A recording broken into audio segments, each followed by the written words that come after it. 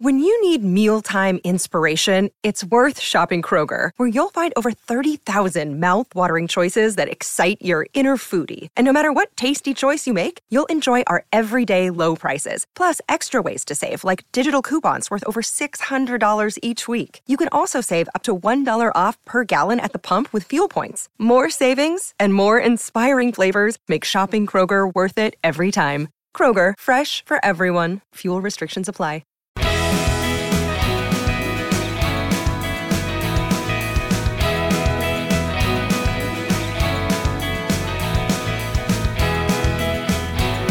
This is the CHGO Cubs podcast presented by PointsBet. Use code CHGO when you sign up to get 2 risk-free bets up to $2,000. Hello, everyone. My name is Corey. I am joined, as always, by Brendan. We are recording this late on Sunday, June 26th. You are hearing this in the wee morning hours, probably, of Monday, June 27th.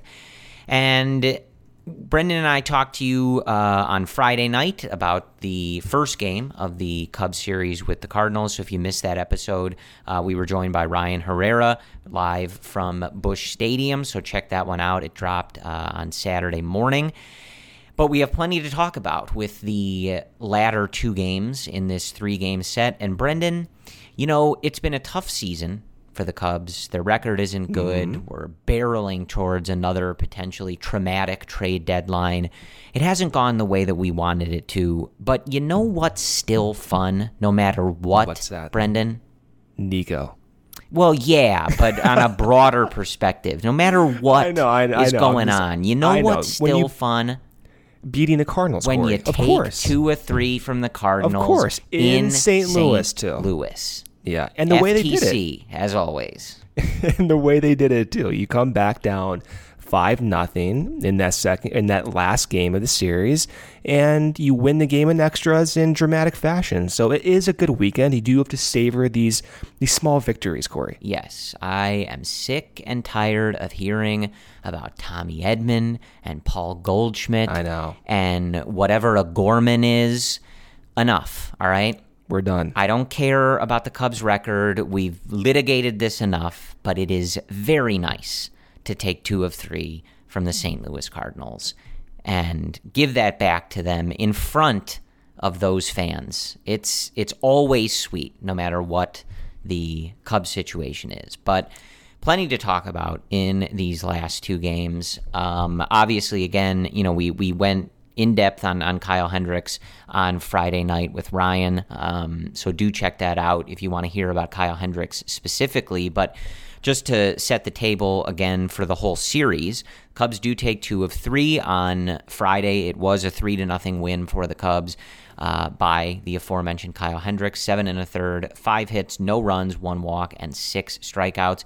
Nico Hoerner with his 4th home run of the year in that game, and he is going to kick off our discussion in a second here. Yes, Brendan has been chomping at the bit to talk about one Nico Hoerner. On Saturday, it was a 5-3 Cardinals win. The Cubs tie the game late in the 8th inning with a 2 spot, but the Cardinals responded right back in the bottom half to win that game. Mark Leiter Jr. taking the loss in relief for the Cubs in this one. Adrian Sampson does get the start. We mentioned that, setting up this series, that he had earned that in the previous relief outing, a little over 4 innings in relief, probably about a week ago. So he earned this start, and he did pretty well, Brendan. So we'll touch on that a little bit too. Yeah. 5 innings, 4 hits, 2 earned, 2 walks, and 5 strikeouts for Sampson. A nice outing there. The Cubs getting their runs in that game on an Alfonso Rivas sac fly and Rafael Ortega's 4th home run of the year. And on Sunday, the Cubs winning this one in extra innings. They get 1 across in the 10th. The Cardinals fail to do so. And the pitching on Sunday, another rough one for Alec Mills. So it has been a struggle for Mills since he has returned. 2 2/3, 6 hits, 5 runs, 1 walk, 1 strikeout. His ERA sitting at 9.87 on the season. He gives up 3 homers in this one. Not great. Something else we're going to touch on, and I want to get Brendan's thoughts on. We do see Matt Swarmer in a relief appearance this time. 2 1/3. no hits, no runs, 1 walk, and 4 strikeouts. So interesting for a guy that we had seen, kind of start to struggle multiple times through the order in those starts, but we did see some flashes of maybe a reliever, and we kind of got a look at that on Sunday, and then it followed with, we talked about this on Friday, Brendan, like the kind of recipe you would have hoped for in Cubs victories, and this is what it looked like on Sunday, even though they didn't get the win until later. They weren't protecting a lead, but they were keeping them in the game. Clean inning from Chris Martin, clean inning from Rowan Wick, clean inning from Michael Givens, inning and 2/3 from Givens with 3 strikeouts there. So a great outing for Michael Givens. And then David Robertson actually picks up the win with 2 strikeouts, no hits, no runs over an inning and a third of work. So great work from the kind of big four, I guess, without Scott Effross, but the big four in the Cubs bullpen really shutting it down. But we talked about how nice it is to win in St. Louis. We kind of talked about everything. We'll get into the specifics, but Brendan, let's just jump into it, right? Let's do it. Go ahead. Please. Please just wax poetic about Nico Hoerner as much as you want. Do this. Thank you, Corey. Nico Hoerner is on a hot streak here, Corey. On the year, his numbers, his offensive numbers, are above average. His WRC plus is 106. His weighted on base average is 323. His batting average is 295. But the most significant development of Nico is that defense. He has by far the best outs above average for a shortstop in MLB. But by far. Right now, the total tally for his OAA is 10. The next shortstop behind him, Corey, is Jeremy Pena of Houston at 6. He's almost double that of the most valuable shortstop defensively in the league. And it was not even, 7-8 months ago? There were, and I think like rational discussions, whether he could play shortstop, whether that arm strength could hold up moving from second base. And I understood all that. And they were rational discussions. But it's such a contrast when you think about where we were discussing that back in December, back in January, to now. The numbers are staggering, dude. Like, this is really a phenomenal development. And he's on pace realistically to finish this season with between 3.5 to 4 WAR. That's incredible, Corey. That could be the highest WAR on this team from the positional from the positional group. Nico Hoerner, Corey. And so, I know there is going to be free agent shortstops coming up here in the offseason, and I'm sure we'll talk about whether the Cubs should be approaching these guys. What does that mean for Nico's future? And what I mean by that is you have Trey Turner, Dansby Swanson, Carlos Correa, all going to be free agents presumably. But in the current moment right now, just to take that future discussion away, what a development and what hard work Nico has put in to get to this point. It does make you believe that there's more to come, and that's a really, really good place to be.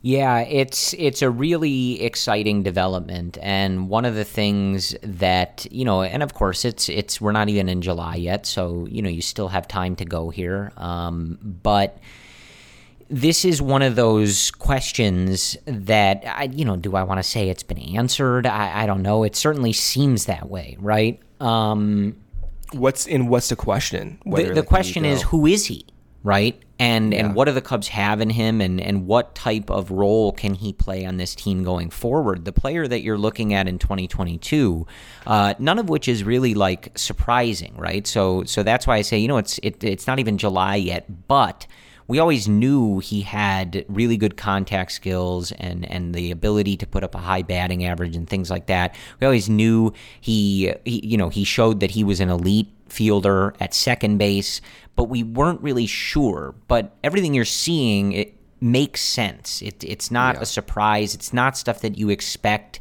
to go away or regress or anything like that. It looks like a player who had these abilities, and it's all kind of coming together, right?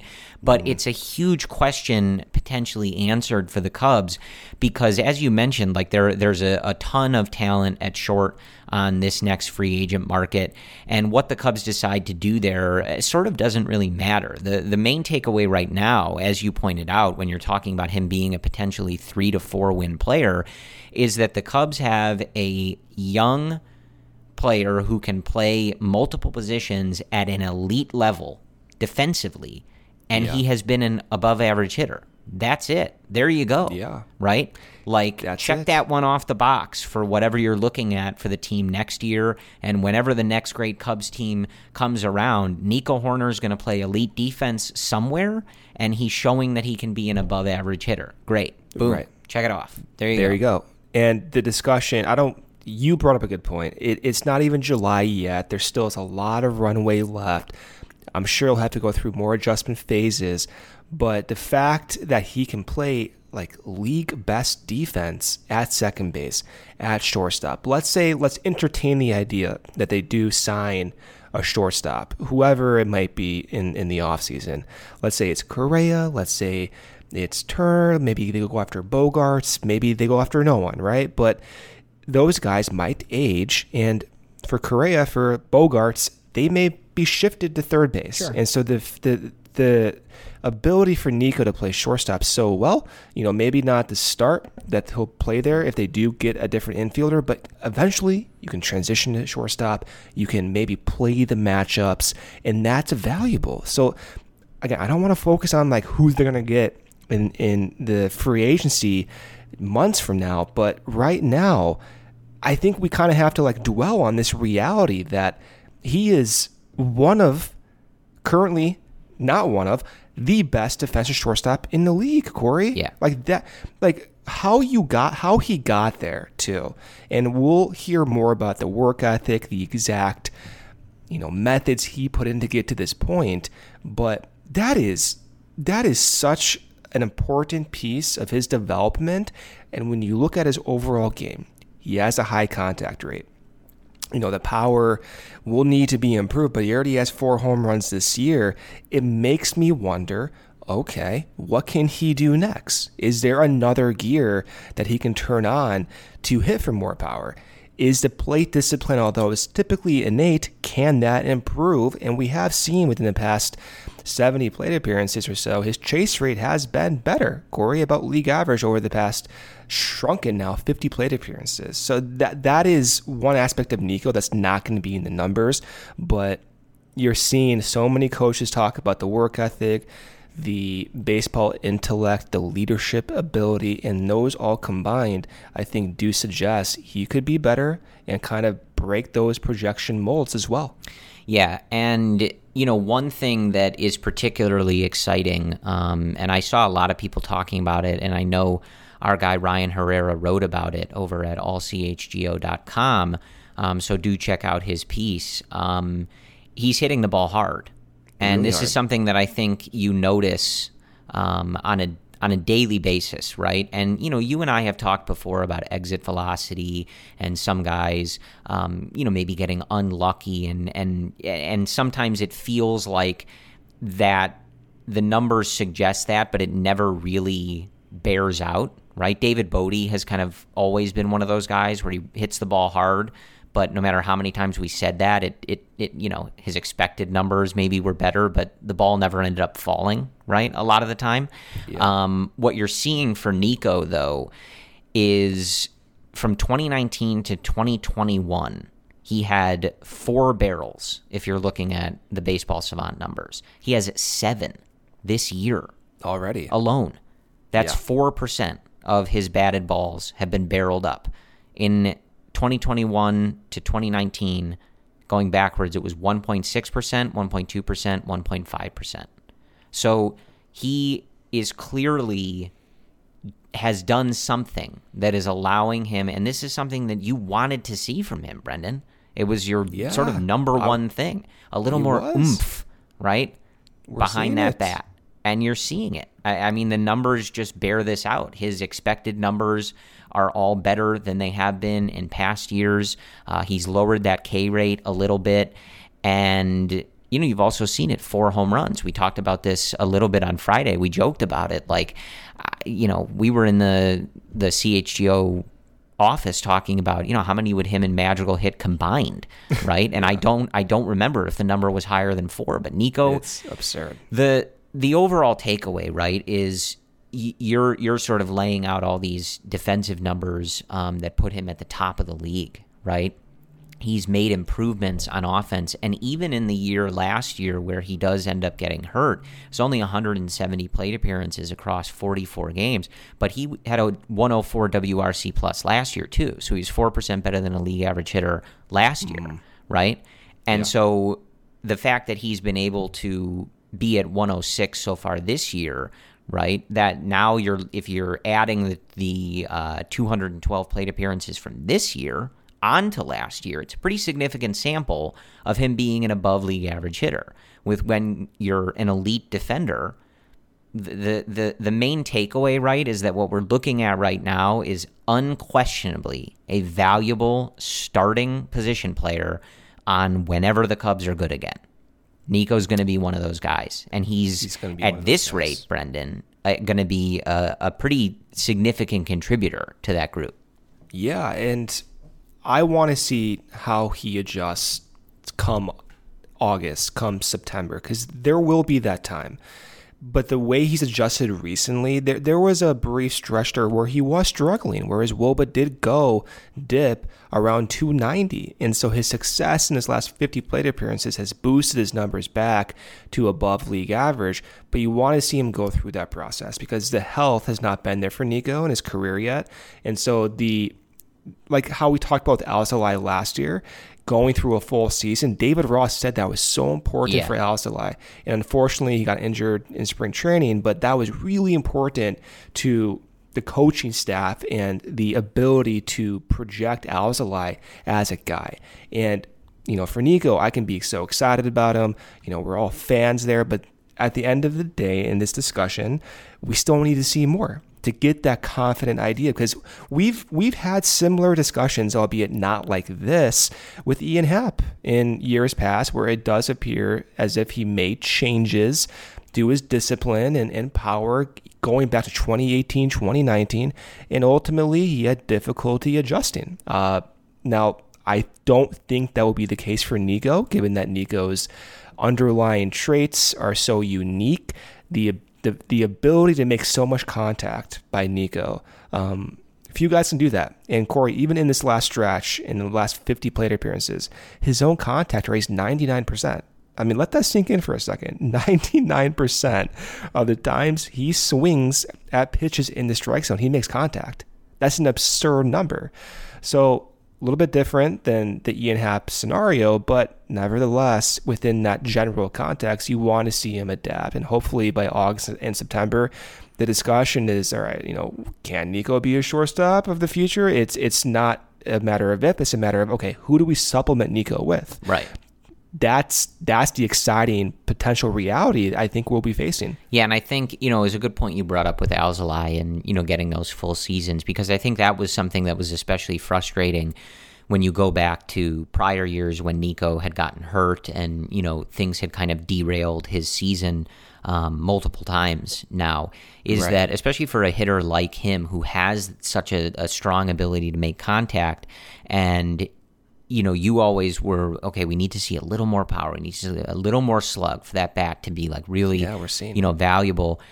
That's why it's so frustrating when a guy gets hurt and it kind of derails that progress, aside from the obvious, you don't want guys to get hurt ever, is that it always felt like, okay, like he's getting this experience, he's getting this playing time, but he needs this full season to make those adjustments for, okay, I can make contact at the big league level, but how do I change this? How do I change the approach even just a little bit so that I'm starting to slug a little bit more, hit the ball a little harder, maybe not all the time, but pepper in, at this rate, maybe he ends up with 8 to 10 home runs, something like that, 7 to 10, whatever it is, right?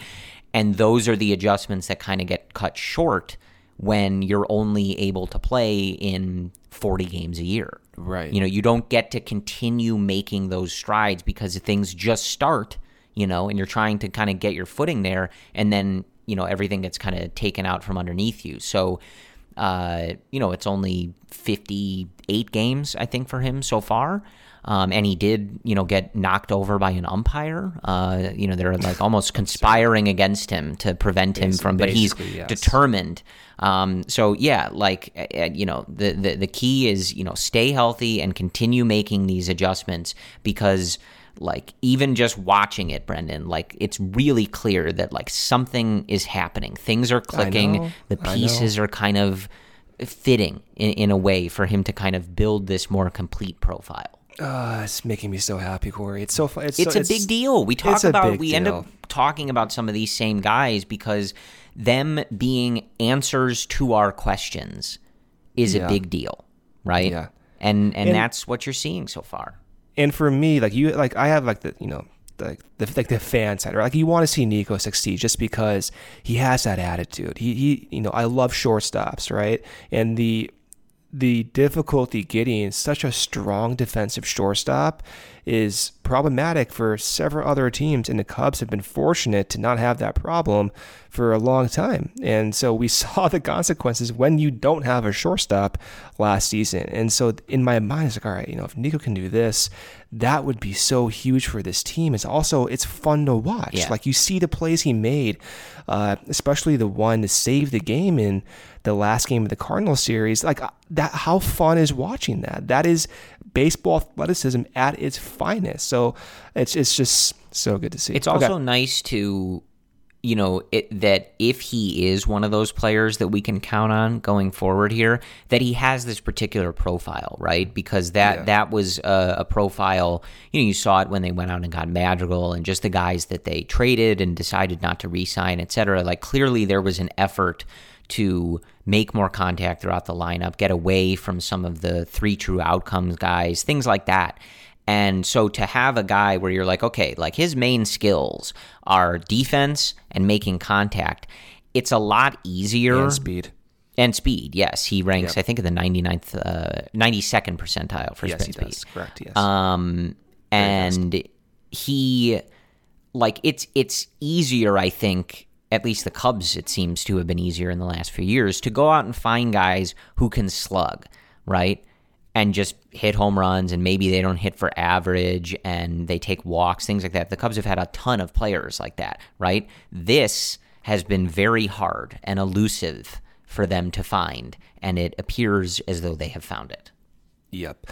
Okay, quick break here from our sponsor, PointsBet. The best way to support CHGO is to download the PointsBet app and use code CHGO when you sign up. If you do that right now, you'll get 2 risk-free bets up to $2,000, but that's not it. If you make a $50 or more first-time deposit, you will receive a free CHGO membership, which unlocks all of our web content, including those pieces by our own Ryan Herrera on Nico Hoerner, and you'll even get a free shirt of your choice from CHGO Locker. That's $2,000 in free bets, a free CHGO membership, and a free t-shirt from that CHGO Locker, all for making more than a $50 first-time deposit at PointsBet. If you have any questions, you can email pointsbet@chgo.com and we'll help you out. Your home for live in-play betting just got even better. See an edge in the game you're watching. Is your favorite team primed for a comeback? Don't just watch the game, bet along with it live. More live betting, more live markets, and faster live cash outs. Follow along with your bets the moment they hit and stay in the live action all game long. Download the PointsBet app right now and use promo code CHGO. So what are you waiting for? It's time to elevate your live betting game. Once the game starts, don't just bet. Live your bet life with PointsBet. If you or someone you know has a gambling problem and wants to help, call 1-800-GAMBLER for crisis counseling and referral services. Another break here from our other sponsor, Owen. I have to tell you about Owen, which stands for Only What You Need. Owen is a 100% plant-based protein shake that gives you nutrition that works as hard as you do. All of their products are free of artificial ingredients, allergen-friendly, no gluten or dairy, and easily digestible. To maintain my elite athleticism, I started drinking these and I just feel healthier and know I'm getting quality nutrition that I might otherwise miss out during my busy day. I might have these at lunch, or if I'm in a rush in the morning, I'll pop one of these really quickly, and I know, hey, like I'm covered for the day. And I first heard about Owen from Chicago Bears quarterback Justin Fields, who follows that plant-based diet. Owen and CHGO have partnered up to give you an awesome offer. You can get 20% off your first purchase at liveowen.com with code CHGO20. Join me and star quarterback Justin Fields and try Owen, only what you need. All right, so Brendan, I want to talk about a couple of position players before we get into some of the pitching stuff that we saw on Saturday and Sunday. I want to start with just noting we try to keep up on some of these guys that maybe aren't dominating the conversation, but just make sure we're giving them the proper credit. Rafael Ortega has put together a really nice season for himself. He homered in the game on Saturday, again, his fourth of the year. And on the year, hitting .269 with a .359 on base, .398 slug, .336 weighted on base average, good for a .115 WRC plus, so 15% better than league average. And, once again, like we saw last year, he's killing right-handed pitching, doesn't really hit too much against left-handed pitching. I think it's only like 18 plate appearances or something like that. I think he's done okay in those too. But I did just want to bring it up, one, because, he's an example. We rightfully, justfully, criticize the Cubs front office for failing on a lot of cheaper, free agent moves or trades that they made and bringing in guys on the position side. Ortega is not one of those guys. This has been a really good find and a guy that they brought over for the Cubs front office. And he's an interesting case, Brendan, because he's not a free agent until 2027. He's not even arbitration eligible until 2024. He's got, he's on the 1-year deal for now for 2022 with the Cubs. He is out of options, but at just under $800,000 a year, Brendan, like he's in that camp where like I think as you head to the deadline, like I think he's an interesting player. Trade? That may interest teams that need an outfielder that can hit right-handed pitching. He sort of falls in that same bucket, though. Like, he is 31, so maybe, you want to capitalize on this now if you're the Cubs, but if you need somebody to hit right-handed pitching and play the outfield next year, like, he really seems to just be able to do that. This is 2 years in a row now where we've seen a pretty clear performance from him, and a big credit to him. He struggled to start this season in 2022. Mightily, he struggled to start this season. And he's one of those guys that has done everything the Cubs have asked of him, right? He's led off, he's platooned, he's pinched hit, he's gone through stretches where he's playing every game, it seems, and he just, shows up and does his job, and he does what he does well. So I just, wanted to make sure that we paused to give him some credit after he hit a home run this weekend. Yeah, he's doing well. The outlook for Ortega, in my mind, is never going to be this could be off base, but it's never going to be in one that's a primary role, even as a platoon option. The outfield as it's currently constructed, you have Happ in left field, Morel, despite his struggles, which we might get into, in center field, and then Seiya Suzuki's coming back, hopefully anytime now, maybe this week, and he'll be in right field. And then, of course, maybe we'll see Morel kind of get spelled by Ortega in center field. But just going in the future, then you consider, okay, Brennan Davis gets back here, and let's say Happ is part of this team. Ortega's not going to get the significant at-bats. Mm-hmm. So does that mean, okay, maybe we do trade him in the deadline to get something back? You kind of have to see what the return is. Of course, the free agency not till 2027. I don't know how relevant that is, given he'll be like 37, 38. He's a little bit older, and that's representative of the fact that he's not been a stable big leaguer. So do teams want to go out and trade current value for a guy that's been volatile for most of his career? I'm not sure. I mean, I think I don't want to compare him to Patrick Wisdom, but Wisdom's not, a free agent until 2027. Wisdom has a similar weighted on base average. Wisdom also has platoon splits this year. So if the logic is, okay, let's go out and trade Ortega, then everyone's on the table. Then if you do that, then like why not trade like Wisdom, given some of the infielders coming up, and even with Morel, okay, just put Morel at third base. That's his natural position anyway. So it makes it like an uncomfortable discussion. I feel like, and by no means am I suggesting to trade Patrick Wisdom, but I do wonder if it just makes more sense to just keep Ortega as, you know, a fourth, fifth utility outfielder, assuming the Cubs are competitive, because the likelihood of you getting back value in the trade market, given his previous instability, seems pretty low in my mind, if that makes sense. Yeah, I think it's going to be one of those things where you kind of have to see what the offers are and, you know, what the front office is interested in acquiring, you know, the types of prospects and things like that. It's just, you know, one of those things where, you know, there's a few guys on this team where it's like, you know, Ortega has provided a particular set of skills, and there's worse things, even when you're a competitive team, than having a guy that, you know, you can rely on to come in and hit right-handed pitching when you need somebody, whether it's off the bench or, you know, starting and things like that. He's led off for this team, obviously, a lot. Like, he's, you know, just shown the ability to do that. And yeah, it certainly, you're not going to,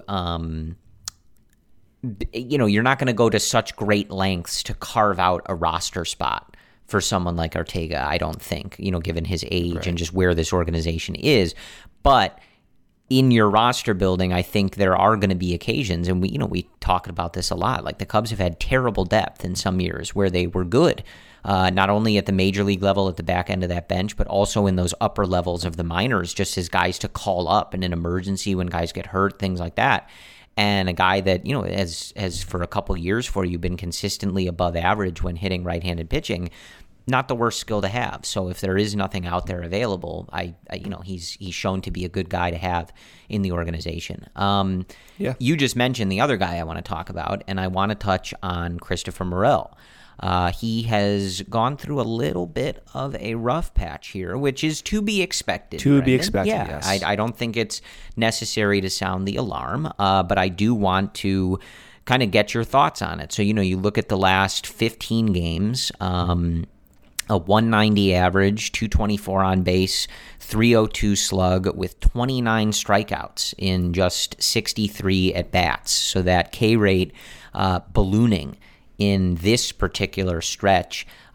He also has an O swing rate, you know, swings outside of the zone, that has jumped from 20% to 35% in this 15-game stretch. So again, with someone like Morel, who comes up and catches the world on fire, and the Cubs insert him in that leadoff spot so he can basically just jump all over pitchers, stretches like this are to be expected. Pitchers are going to adjust. They're going to figure out different ways to try and pitch you and get you out, and it's on the players to do the work to get it back. So what have you seen from this stretch for Morel? And I guess, like I just said, how does he get it back? How does he get back on track? Morel, like, it's really important for him to get consistent playing time, because right now he's seeing 30% more breaking pitches in this month than his previous month. So the league has adjusted in a way to throw those breaking pitches and maybe capitalize on those breaking pitches by throwing pitches inside the zone that's leaving Morel off balance. His zone contact rate is 71%. That's really low. I just contrasted Nico with a 99% zone contact rate, much lower than Nico's, and basically so is everyone else's. But that's one of the issues that Morel is facing. Now, when you watch Morel, like when I watch Morel, he looks like he's still putting together good at-bats in a weird way. Maybe not even like good at-bats, but like some instances he looks balanced. And he had a walk today, Sunday, in that third game, despite striking out twice. But it appears as if he still sees pitches well, and just given his unorthodox development and his ability over the past couple of years to kind of adjust in unpredictable ways, I feel as if that could also be applied here. And I feel as if we need to get that possibility by playing him like every day. Yeah. Like, I don't think, we'll see what happens when Seiya's back, but I don't think because Seiya's back, Morel's playing time should decrease. Nico talked today about the value of playing every day, to be able to learn. And I'm very worried that Morel might lose plate appearances because, Hayward's still on this roster. Ortega has done well. Wisdom is doing well. And I don't want to take the bats away from those guys who also deserve it.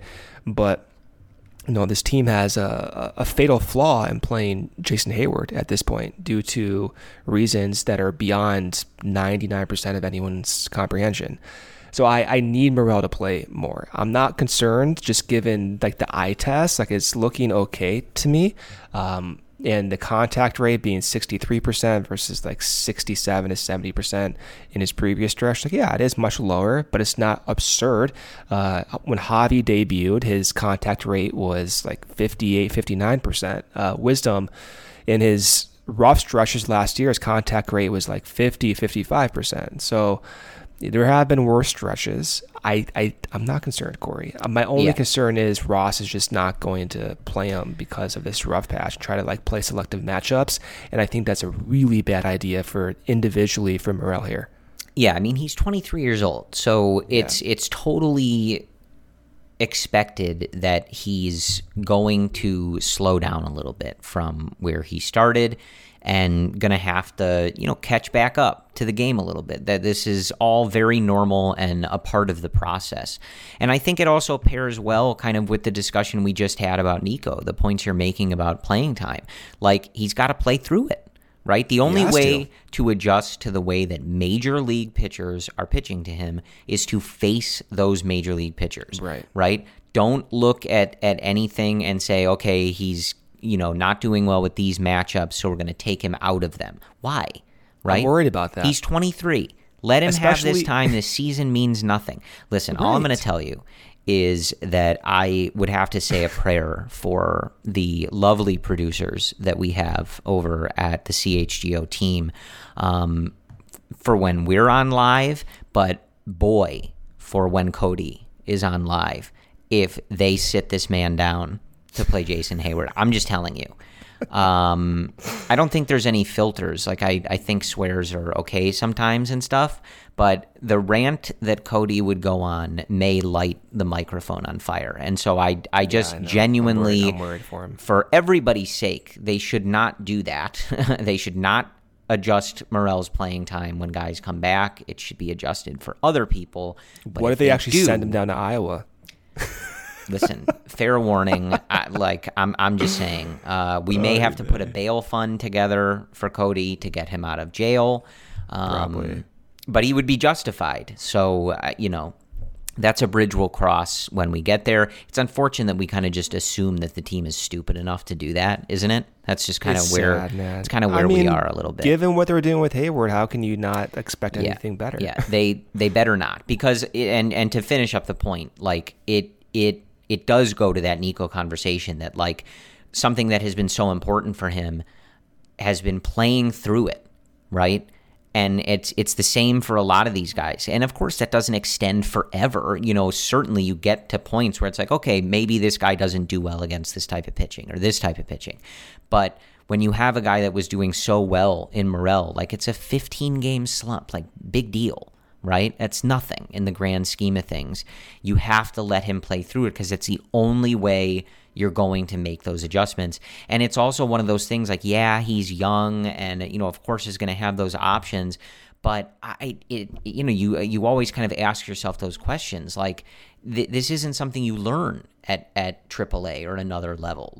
You want him facing the struggle head on. And that struggle right now has been the way he's being pitched by major league pitchers. It's been 15 games. You got to let this kid work his way out of it. He has been one of the few bright spots on this team. He has shown you he's got the fortitude to do this, the presence, the attitude, the energy, everything, the skills, right? The athleticism. He's got it. Just let him work through this. It's not a big deal. And I'm with you though. The roster crunch happens. We were kind of worried about this maybe a few weeks ago when he had only been up for a little bit, even though he was so explosive that he's young. Maybe they just send him down. He turned 23, I think this weekend or last week. It was very recent. So we've already been worried about this. And so it's just kind of this annoying, like, looming thing. The ultimate conclusion is just don't send him down. You know what I mean? Like, there's no reason to not play Morel. Right. I will not entertain any logic of the matchups don't work well. No, the sample is too small to make those conclusions, Corey. If he loses playing time to Jason Hayward, I will fly to Chicago. I will participate in whatever Cody does to get this man in that lineup. It can't happen. Right. This glimmer of hope I have with Morel, Corey, is that he's still batting leadoff despite his shortcomings. So in my mind, now, they had VR bat fifth and they DFA'd him even in that same day, batting fifth. In my mind, though, with Morel, because he's batting leadoff, that does suggest Ross is willing to play him in difficult situations as he's struggling. So there is a glimmer of hope. Yeah, I was going to say that, like, I don't think we have any indication that they're thinking of reducing his playing time, et cetera, et cetera. But like you said, Seiya's coming back soon, so they are going to have to maneuver some of this stuff. And we're just kind of getting in front of it. We're noting that he has been in being mad. A slump. The K rate has skyrocketed. It's something you may notice, and that our stance on it is just let him play through it. Let him swim through it. He's gonna swim through on the other side. Just leave him alone. Like let him do the work. Just let it be. Okay, another break here from our sponsor, PointsBet. If you enjoy CHGO, one way to help us continue to grow is to download the PointsBet app right now and use code CHGO when you sign up. Not only are you going to get 2 risk-free bets up to $2,000, but if you make a $50 or more first-time deposit, you will receive a free CHGO membership, which unlocks all of our web content, and you'll even get that free shirt of your choice from the CHGO locker. If you have any questions, email pointsbet@allchgo.com and we'll help you out. And in case you missed it, online sign up is available in Illinois. You can actually download the PointsBet app right now and register your account from start to finish, all from your phone. You'll be signed up with the fastest sports book that's easier than ever, so you can start living your bet life in seconds. So what are you waiting for? Once the game starts, don't just bet. Live your bet life with PointsBet. If you or someone you know has a gambling problem and wants to help, call 1-800-GAMBLER for crisis counseling and referral services.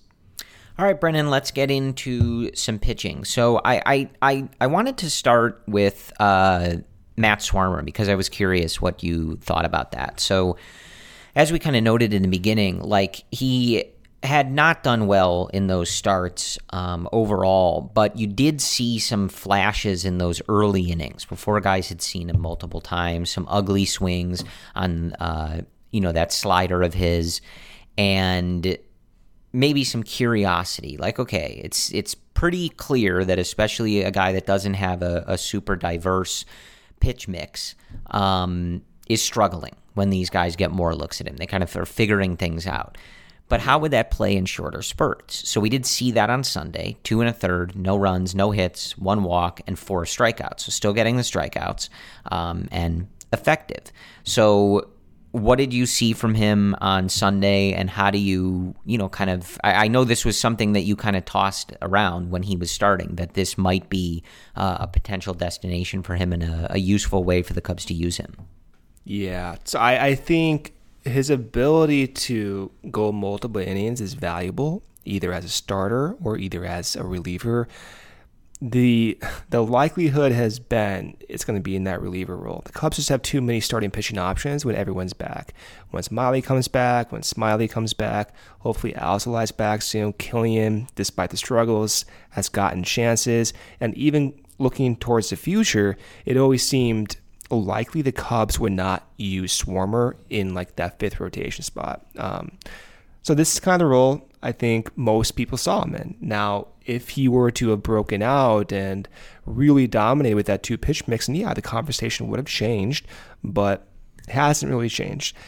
So his stuff from like a pitch grader perspective, it's not good. So if you look at Stuff Plus, developed by a lot of different people now, but one algorithm developed by Cameron Grove, his slider rates as a 45 on an 80 scale. His four-seam race is a 35 on the 80 scale, below average for both those pitches. Not the best. Swarmer, though, is unique, as we've talked about with Ryan Herrera and on this podcast, Corey, is that his slider has the highest release point in Major League Baseball, and also has unanticipated, I don't want to call it gyro action, but it doesn't move as expected. So you have these unique features that most pitchers don't have in the league. And so when you're trying to estimate his run value based on these outlier features, I imagine the error in projecting that is going to be very large. So that's why I always call my attention that Swarmer could be someone that kind of breaks the mold and becomes a valuable guy. I think ultimately that is going to be in the role he's in right now. And I think giving Mills a chance that Ross gave him today, I like that. Now, he got roughed up, gave up multiple home runs, but Mills has really good command, has shown good command in really big sample sizes, and has 5 pitch types. And he deserves a shot, Corey. He's had success. He's thrown a no-hitter. He's been a crucial part of this Cubs starting rotation stability. And Swarmer got almost 3 innings of action today. I like it, Corey. I think this is the role he's best suited at, and I'm still curious to see how Mills performs in a starting rotation role.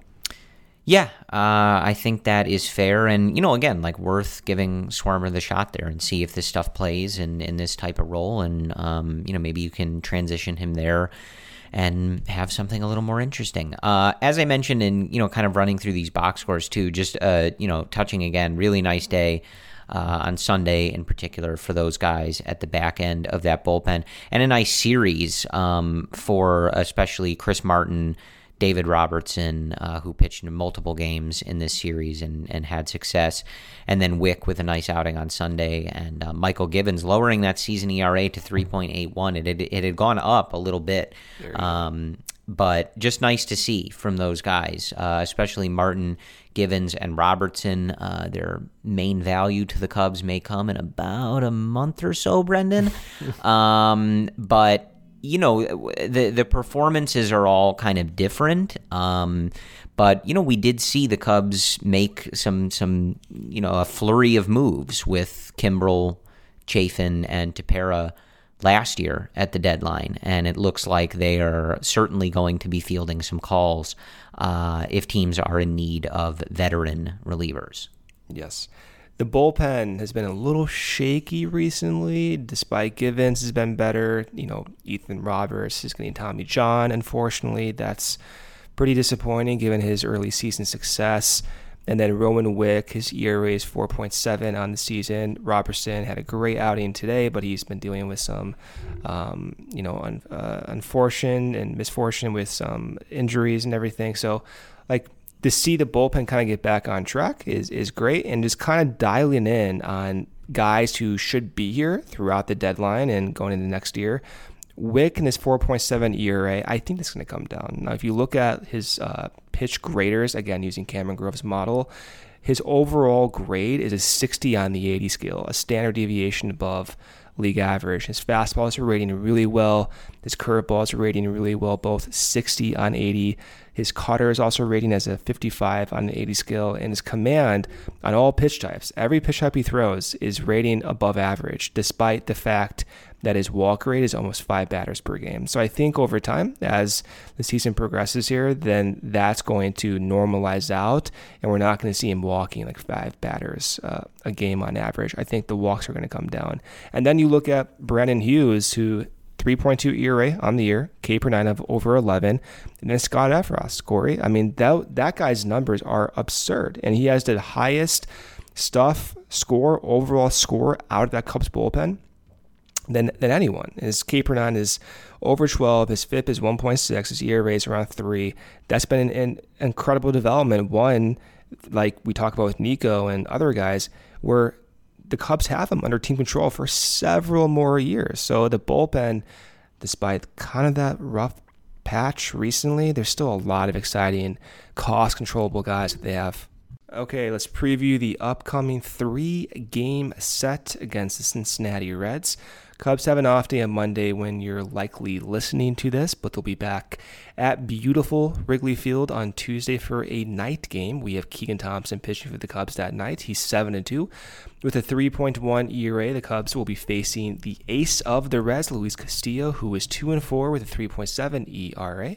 And then on Wednesday, the Cubs are back out there for another night game. Justin Steele on the mound for the Cubs. He'll be throwing his first pitch at 7:05 p.m. Steele is 2-5 with a 4.59 ERA. He'll be facing Green for the Reds, who is 3-8 with a 5.66 ERA. Thursday, another night game. Kyle Hendricks pitching that night, 3-6 at 4.9 ERA, 7:05 p.m. start time again. And then the Cubs will be facing Ashcraft for the Cincinnati Reds, who's 4-1 with 3.27 ERA. Some notes that I'll be looking for this series is Morel's playing time, his batting position, whether he remains in that leadoff spot. Maybe Seiya Suzuki will have some news this week before the next time we record, so look out for that. And then Keegan Thompson, Corey, looking for that for another good start, coming off two recently good starts. I think overall that's probably the biggest highlight of this series, just seeing that progression, although I'm still interested to see how Kyle Hendricks looks after talking about his fatigue and his overall physicality apparently returning to him. Yeah, and Brendan, like in this series too, especially with the Keegan start, looking for more of that slider that we've seen that you identified after the first time he kind of broke that out. And I remember when we were recording that, you weren't really sure if it was a new pitch because sometimes those classifications get mixed up, and indeed it is. So when you look at a start like this one coming up and you've seen something like that get integrated and he's having such success over these last few outings, do you expect to see the way he uses his repertoire continue to change or kind of settle into a particular feel with that slider? Or how do these things usually go when a guy adds another pitch like this to his mix and is having early success like this?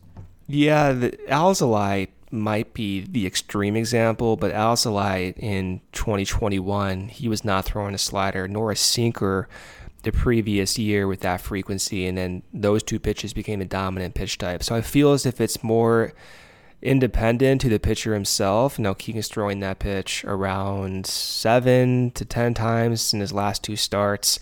So that does suggest he is comfortable with the pitch. And in its small sample now, which is 16 pitches, that pitch rate's above average by graders. Its actual stuff grade is a 55 on the 80 scale. So that's interesting. Sliders have the best whiff rate of any pitch types in Major League Baseball. So I'm personally looking to see if he throws that pitch more. With Keegan, his contact rate has been about league average this year, and you want any pitcher to get more strikeouts, more whiffs. So if he is comfortable with the slider, and maybe he can use that pitch in substitution of the heavy cutter usage he typically has, around 25%, and he throws maybe more sliders in addition to those curveballs, which he throws 20%, then the whiffs, in theory, should jump quite dramatically. That's assuming its slider is this good, that the slider is comfortable out of Keegan's hand. But if that is the case, Corey, then we're going to see whiffs. We're going to see some pretty interesting starts, and I don't know. I'm looking at his mix right now, and I'm shocked that I'm reading 6 pitch types. That's crazy. We were talking about Keegan only throwing basically 2 dominant pitch types out of the bullpen 2.5 months ago, and now I'm talking about 6 pitches for this guy. So this is really fun. Yeah, I look forward to the series where we see him and Steele and just watching those outings because we came into the season like Nico, right? Those guys were questions, and I think they're still there. But you just continue to see them make those developments and take those strides. And with Keegan, it's been adding pitches. With Steele, it's been watching him kind of get more whiffs and settle into trying to cut that walk total, cut the homer total, and things like that.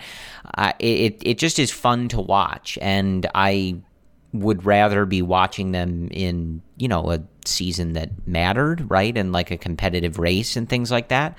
but this is the practice that they need to be a part of those moments in the future. And so I do enjoy these starts. It's like the Killian one in Pittsburgh, it's disappointing when stuff like that doesn't go the way you want it. But with these two guys, it has, really progressed in a way that you sort of start to see it all clicking for these two. And it's a lot of fun to watch. And when Keegan gives you something new, in a new pitch to watch, it's even more interesting because now you are watching for their success and their continued growth, but now you get to kind of also center it with, okay, let's see how he attacks these hitters. He's got this new weapon. He's got this new toy. Let's see how he deploys it. But other than that, look, a series win on the road against the Cardinals is always fun, and series like this are a lot better than the series where the Cubs have, made us all pretty embarrassed to be fans and podcasters and tweeters or whatever you're doing out there. So let's keep doing that. Winning games, not doing things that are embarrassing, etc. I'm hopeful that Seiya comes back. I miss him, Brendan. It's just been a while. He was a very fun presence, and like a lot of these guys, he had struggled for sure, and we kind of had to pause watching and rooting and analyzing him trying to adjust out of it, and that's kind of a frustrating place to pause on. It's almost like pausing a movie at the most anxiety-inducing part, right? And you're hoping that it gets solved and things are good on the other side, but until you unpause it, you just don't know. So that's been kind of frustrating. Last thing, and we don't end up talking about him a lot because it's there. I don't know how much there is to say, but I did just, again, hat tip props to Wilson Contreras, the game-winning RBI in the game on Sunday, huge game on Sunday, and just continues to be an absolute monster, Brendan. I mean, that's why we don't necessarily dig into it too much. He continues to be one of the best hitting catchers in the league. He's got a 147 WRC plus, a 384 WOBA, and he's just been awesome. And maybe we don't talk about him all the time because we're scared of... I know, it's your subconscious. We just, it's easier to, not get attached. It's a sick life. I think that's what it is, Corey. It's a sick life that we live in. This front office is really doing some irreparable damage to, I think, a lot of our brains. Is that why we decided not to talk about Ian Happ this episode? Because we're starting to realize this is a possibility, too. I guess. I don't know. Yeah, I don't know. It's a weird time being a Cubs fan. I'm not gonna lie. It's pretty weird. I can tell you, if they ever trade Nico Hoerner, I'm quitting this podcast. That's actually it for me. I'm gonna check myself into a mental asylum. Yeah. Well, I'll drive you there, buddy. I'll check you in. All right. It's getting dark. Yeah. Well. Yeah. Anyway. That's all we have for you. As always, we appreciate your support of CHGO and the CHGO Cubs podcast. Cody, Luke, and the boys will have you for the off day on Monday, and then, of course, for pre and post on Tuesday. So be sure to tune in with them. As always, we appreciate your support of Brendan and I and the entire CHGO Cubs operation. Be sure to sign up to check out Ryan Herrera's article about Nico Hoerner and his improved slugging on the 2022 season when you sign up to become a member at allchgo.com. Thank you again for listening. Brendan and I will be back with you when this series wraps up in the middle of the week. We will talk to you soon, and as always, go Cubs.